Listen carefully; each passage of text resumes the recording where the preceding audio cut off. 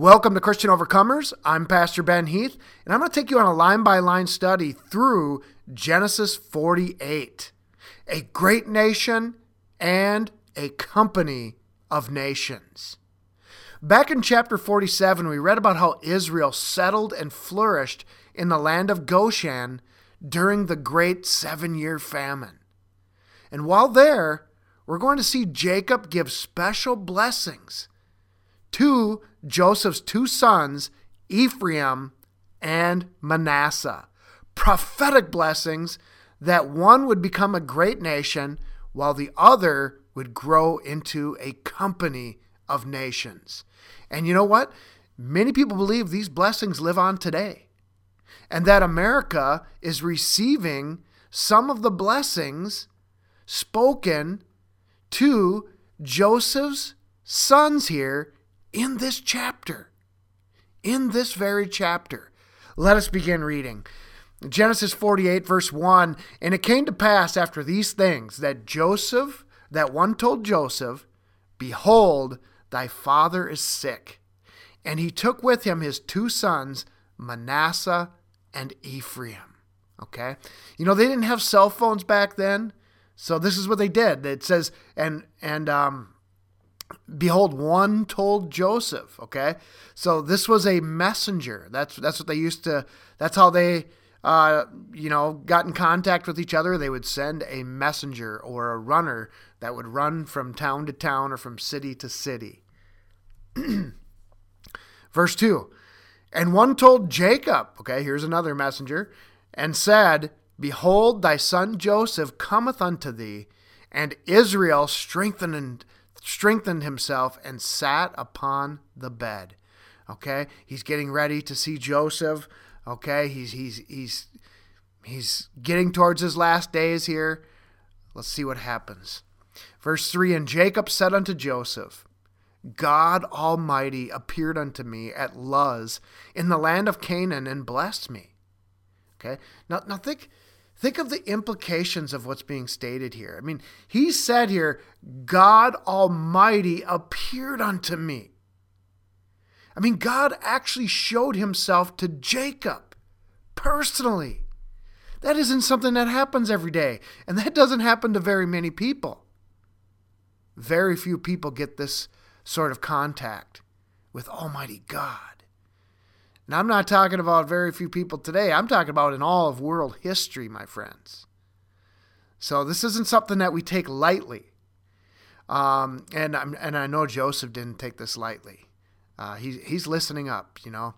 And I just can't help but think, how many of us would love to be here in Jacob's position, or I'm not saying right here on his deathbed, although, I mean, we all look forward to being with the Father. But I mean, how many of us would just enjoy having the Lord God Almighty appearing to us in person? That would be amazing. Yeah, I mean, we have his Spirit today. He's always with us and all, but there's something that yearns in the heart of every Christian to actually physically see their Creator face to face. I mean, amazing time that will be. One day we'll get to do it. One day we'll get to do it. Verse 4, "And said unto me, Behold, I will make thee fruitful and multiply thee, and I will make thee a multitude of people, and I will give this land to thy seed after thee for an everlasting possession." Okay? So this was God's promise to Jacob. He says, I'm going to make you fruitful. I'm going to multiply you. And I'm going to make your children and your grandchildren and your grandchildren's children and so on into a great multitude. And I'm going to give you the land of Canaan for an everlasting possession. I'm going to give you the promised land. Okay, I can't help but take this up to modern day time and think of how much the population of America grew from the time that our pilgrim forefathers landed here, from the Mayflower on Plymouth Rock in 1620, all the way to the year 1960. There was a huge population growth that had happened between those years. And after the 1960s, well, we know that generation. Oh man, the curses that they brought upon us. It's just unbelievable, that 1960s generation. Very sad. Okay, I'm not saying everybody who was born in the 60s was terrible. It was the parents. Okay, my grandparents' generation, it seemed to have really, I'm not talking about my grandparents, but my grandparents' generation really failed our people. Okay, they let a lot of things happen under their watch. Okay, and that has reversed a lot of the blessings of the multiplying of our seed, of our people, and so on. You know, back in Egypt, I mean, when they lived in the land of Goshen, they were completely separated. The Israelites lived isolated from the Egyptians for the most part, and from all other pagans, because they had their own land in the land of Goshen there, for 400 years. For 400 years. Okay, they're going to grow. Well, this hasn't happened yet in Genesis 48 anyways. Okay. Jacob is foretelling of a future population explosion among his family of 70 that were in Egypt. Okay. All right. Verse 5. And now thy two sons, Ephraim and Manasseh, which were born unto thee in the land of Egypt before I came unto thee into Egypt, are mine. As Reuben and Simeon, they shall be mine. Now, what is he talking about here? I mean, these are Joseph's sons, not Jacob's. So what is he getting at here? Well, what he's doing here is very interesting, a very smart move that Jacob is making, probably either pushed by the Holy Spirit to do this or else told by God directly. But Jacob is, for all practical purposes here, adopting Ephraim and Manasseh as his own sons, even though they are his grandchildren, okay? Jacob is, now this isn't taking away from Joseph, so don't think, oh, this isn't fair to Joseph. No, this is actually great for Joseph. This is a great way of blessing Joseph. Okay, so, but let me explain it this way. Jacob is elevating the two sons of Joseph to be tribes of Israel. So Joseph would become not just the tribe of Joseph, but he would have two tribes. So what this does is this ensures that Joseph gets a double blessing and inheritance among the sons. In other words, Jacob is creatively finding a way to give Joseph the birthright that normally belonged to the firstborn. Okay?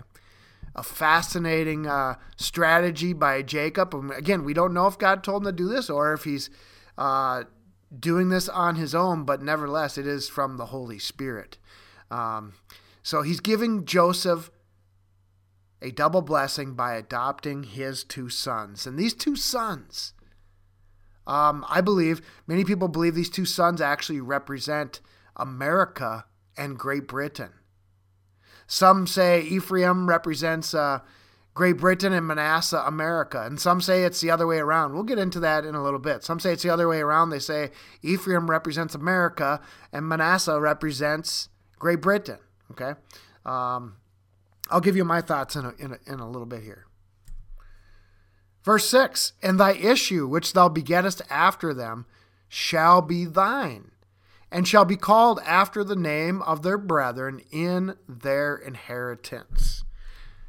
Verse 7, and as for me, when I came from Padan, Rachel died by me in the land of Canaan in the way, when yet there was but a little way to come unto Ephrath, and I buried her there in the way of Ephrath, the same is Bethlehem. Okay, if you remember, Rachel was Joseph and Benjamin's biological mother. Okay, and Jacob's bringing her back up, no doubt because it's Joseph's mom. And you know he I mean, how Jacob loved Rachel. I mean, he's talking about her even on his deathbed here, okay? Verse 8, and Israel beheld Joseph's sons and said, who are these? Okay? Who are these? He obviously knows who they are. This is just a proper way of officially giving this blessing off here. Verse 9, and Joseph said unto his father, they are my sons, whom God hath given me in this place. And he said, bring them, I pray thee, unto me, and I will bless them. Okay? In the next chapter, we're going to see Jacob actually bless all of the tribes of Israel. But it's interesting here. Basically, this whole chapter is Jacob taking Joseph's two sons first and separate from the rest to give them great blessings. Think about what Joseph had done for the family, what God had used Joseph to do for the family. I mean, Joseph here endured all this, endured the abandonment and the betrayal of his brothers by them selling him into Egypt. He went through all kinds of trials and tribulations as a slave and as a prisoner, and then rose up to be basically the next in charge to Pharaoh of all Egypt. And then he saves not only the world from the famine, not only Egypt and the world, but he saves his family. I mean, there is no doubt in Jacob's mind that Joseph deserves to have a special blessing because of what he had went through. Okay? Now think about that. God will reward those who go through a lot. Okay? It's written about all throughout the book of Revelation. Special rewards await those who endure hardships for the kingdom of God. Okay? Over and above what others will receive, okay? When we get into the kingdom of heaven, it isn't a socialist kingdom where everything's equal. You know, we hear about all this equality today. Everything's got to be equal. We're all the same. We're not all the same, my friends. We may all be children of God if we believe upon him, but we're not all the same. We're all saved by God's grace. Nobody's saved by their own works, but we are rewarded according to our works. Okay? Jesus talked about it in several places throughout the Bible. It's all over the Bible, okay? And it's right here. We're reading it right here. Verse 10, Now the eyes of Israel were dim for age, so that he could not see. And he brought them near unto him, and he kissed them and embraced them. Okay? What a moment here. This great patriarch with these two children, these two young children, these two young boys. And there he is, embracing them and kissing them. Would to God we had patriarchies like this today. You know, it used to be that the man held a prominent role in his family as the spiritual leader, as the one who had passed down blessings to his children and his grandchildren. And now with the leftist movement in America and everything that's going on in our country, they're trying to totally erase the duty or the importance of men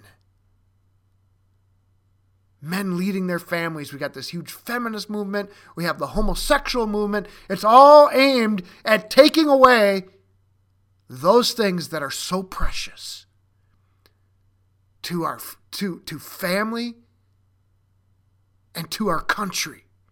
Without the family, without strong men leading their families, our nation will fall. So men, it is your calling. Think of Israel as an example here. Be a patriarch. Be a spiritual leader that passes on wisdom and knowledge of God to their family. Okay? Verse 11, and Israel said unto Joseph, I had not thought to see thy face, and lo, God hath showed me also thy seed. I mean, Israel was so happy now. Jacob was so happy. He said, I hadn't even, I didn't even think I would ever even see you again. But now, not only have I seen you, but I've also seen your seed, your children. Okay? I mean, again, he thought Joseph was dead and that he would never see him again. And now this is what he gets to see. This is amazing. A very great ending for Jacob here.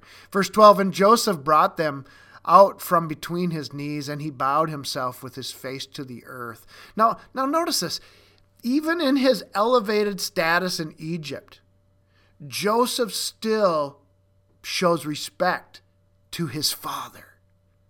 Okay? He's honoring his father, just like the Ten Commandments. Honor your mother and father. What a beautiful thing. Verse 13, and Joseph took them both, Ephraim in his right hand toward Israel's left hand, and Manasseh in his left hand toward Israel's right hand, and he brought them near unto him. And Israel stretched out his right hand and laid it upon Ephraim's head, who was the younger, and his left hand upon Manasseh's head, guiding his hands wittingly, for Manasseh was the firstborn. Okay? So he's reversing it here. Normally you'd put the right hand upon the firstborn and the left hand upon the younger. But Jacob purposely did it the other way around. Why is he doing this? Okay, why is he doing this? Well, let's read on. 15, and he blessed Joseph and said, God, before whom my fathers Abraham and Isaac did walk, the God which fed me all my life long unto this day, the angel which redeemed me from all evil, bless the lads, and let my name be named upon them, and the name of my fathers Abraham and Isaac, and let them grow into a multitude in the midst of the earth. Okay? So he says, let my name be named upon them. And all these blessings from my fathers, let them be passed on to your children. Okay? It's interesting, the word Saxons, many of many of our ancestors that came from Europe were called the Saxons, the Anglo-Saxons. And it is believed that Saxons actually means, and I think it's actually proven, that Saxons means the sons of Isaac. Okay? Now, is that a coincidence? I mean, that's what he is stating this as a prophecy right here. He says, the angel which redeemed me from all evil, bless the lads, and let my name be named on them. Not just his name. They wouldn't only be called Israelites. He says, and the name of my fathers, Abraham and Isaac. Now check this out. And the name of Isaac. Okay? So, again, if Saxons means the sons of Isaac, we have that being fulfilled in the Anglo-Saxon nations of the world. Isn't that amazing? Those people that came here and founded this great country, America, still carry that name because of what Jacob spoke here in this verse. In this verse. And then he says, let them grow into a multitude in the midst of the earth. Look at America today. Look at this great nation in the middle of the earth. No other nation like it, my friends. Who do you think would be dwelling in a land like this?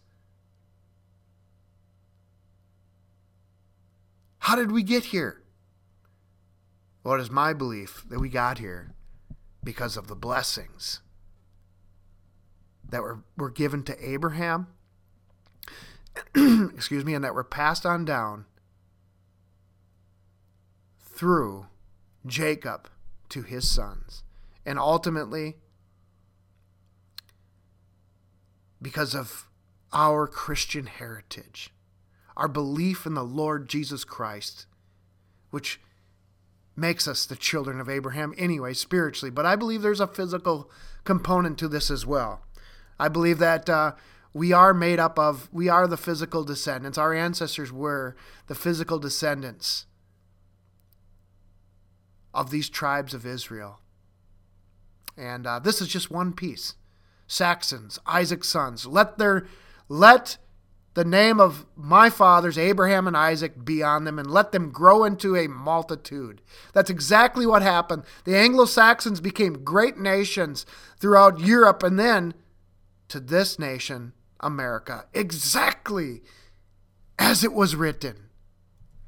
Verse 17, and when Joseph saw that his father laid his right hand upon the head of Ephraim, it displeased him. And he held up his father's hand to remove it from Ephraim's head unto Manasseh's head. So Joseph realizes, hey, he's got the wrong hand. He's got the right hand upon the head of Ephraim, the youngest, and it should be on Manasseh. So he's like, hey, he's probably thinking his dad's making a mistake here. Let's see what happens. Verse 18, and Joseph said unto his father, not so, my father, for this is the firstborn. Put thy right hand upon his head. Okay. And Joseph is just concerned. He wants to make sure this is done right. And that there isn't some sort of a tragedy that comes out of this. Verse 19, and his father refused and said, I know it, my son, I know it. He also shall become a people, and he also shall be great. But truly his younger brother shall be greater than he, and his seed shall become a multitude of nations. Okay. Now a lot of people look at this they look at Ephraim, the younger, as being Great Britain, because it says that he would become a multitude of nations. And they look at Manasseh, the other brother, the oldest, as being a great nation, like America. But I believe it's the other way around, to be honest with you. I believe Ephraim, okay, I believe that Great Britain was a great empire. It was a great nation, but it's not the same as it used to be. The next in line was, I believe, America, which was symbolized by Ephraim here, who became greater, okay? So, I mean, listen, Great Britain is no longer greater than America. America is greater than Great Britain. So I believe that is why America is under the blessings of Ephraim, okay? But you say, but America's not a multitude of nations. America's not a multitude of nations. I mean, when you look, we got 50 states. And when you look at these states are bigger than most countries around the world. I mean, you look at, you look at each, think about it, 50 states. America is the United Nations. It's not a United Nations, sorry. United States. We don't like the United Nations too much, okay? But America is the United States. I believe I don't think you could have a greater expression of a multitude of nations, little mini nations combined into one great nation. Okay? So I do believe Ephraim is symbolic of America, or represents America. All right, continuing on, verse 20. And he blessed them that day, saying, in thee shall Israel bless, saying, God make thee as Ephraim and as Manasseh. And he set Ephraim before Manasseh. Okay, Ephraim again was the younger one. Now that even makes sense chronologically if you think about it.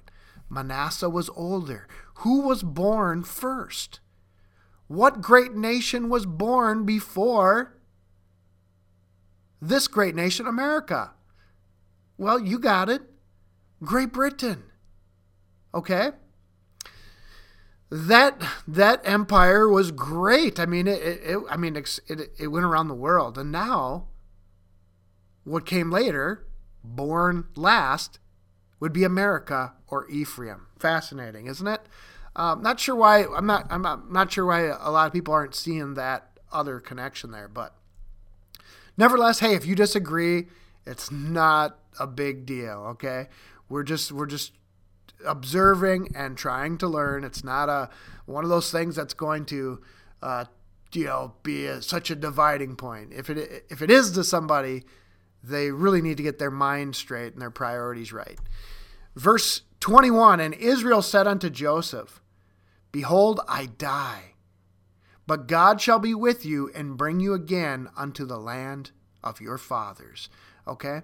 And this would prove to be true. 400 years later, the Israelites would move from Goshen to conquer the promised land. Okay? 400 years later. Of course, we would have the Passover, then we'd have the Exodus, and then we'd have the conquest of Joshua and the Israelites, okay? That was foretold of long before it ever happened. I mean, this verse right here is proof that the Bible's true, okay? I could grab many examples of this.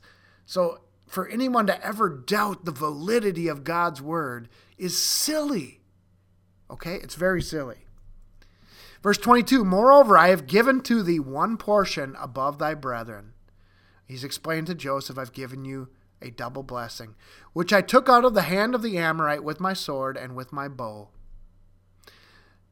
All right, that's it. It ends with that. He gives Joseph a double portion. My friends, think of the significance of this.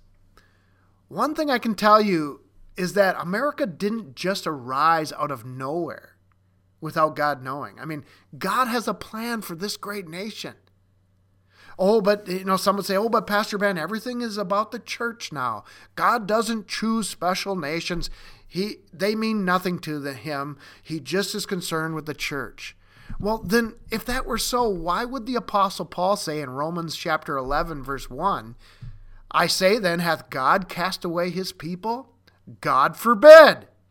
For I also am an Israelite of the seed of Benjamin, or of the seed of Abraham, of the tribe of Benjamin. Okay? God, in verse 2 of Romans 11, he continues on. He says, God hath not cast away his people, which he foreknew.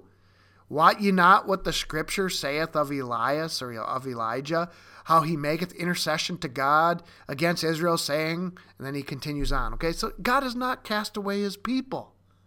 Yes, there is a church, but when you look at New Jerusalem, what is really the center of the church? It's the nation of Israel.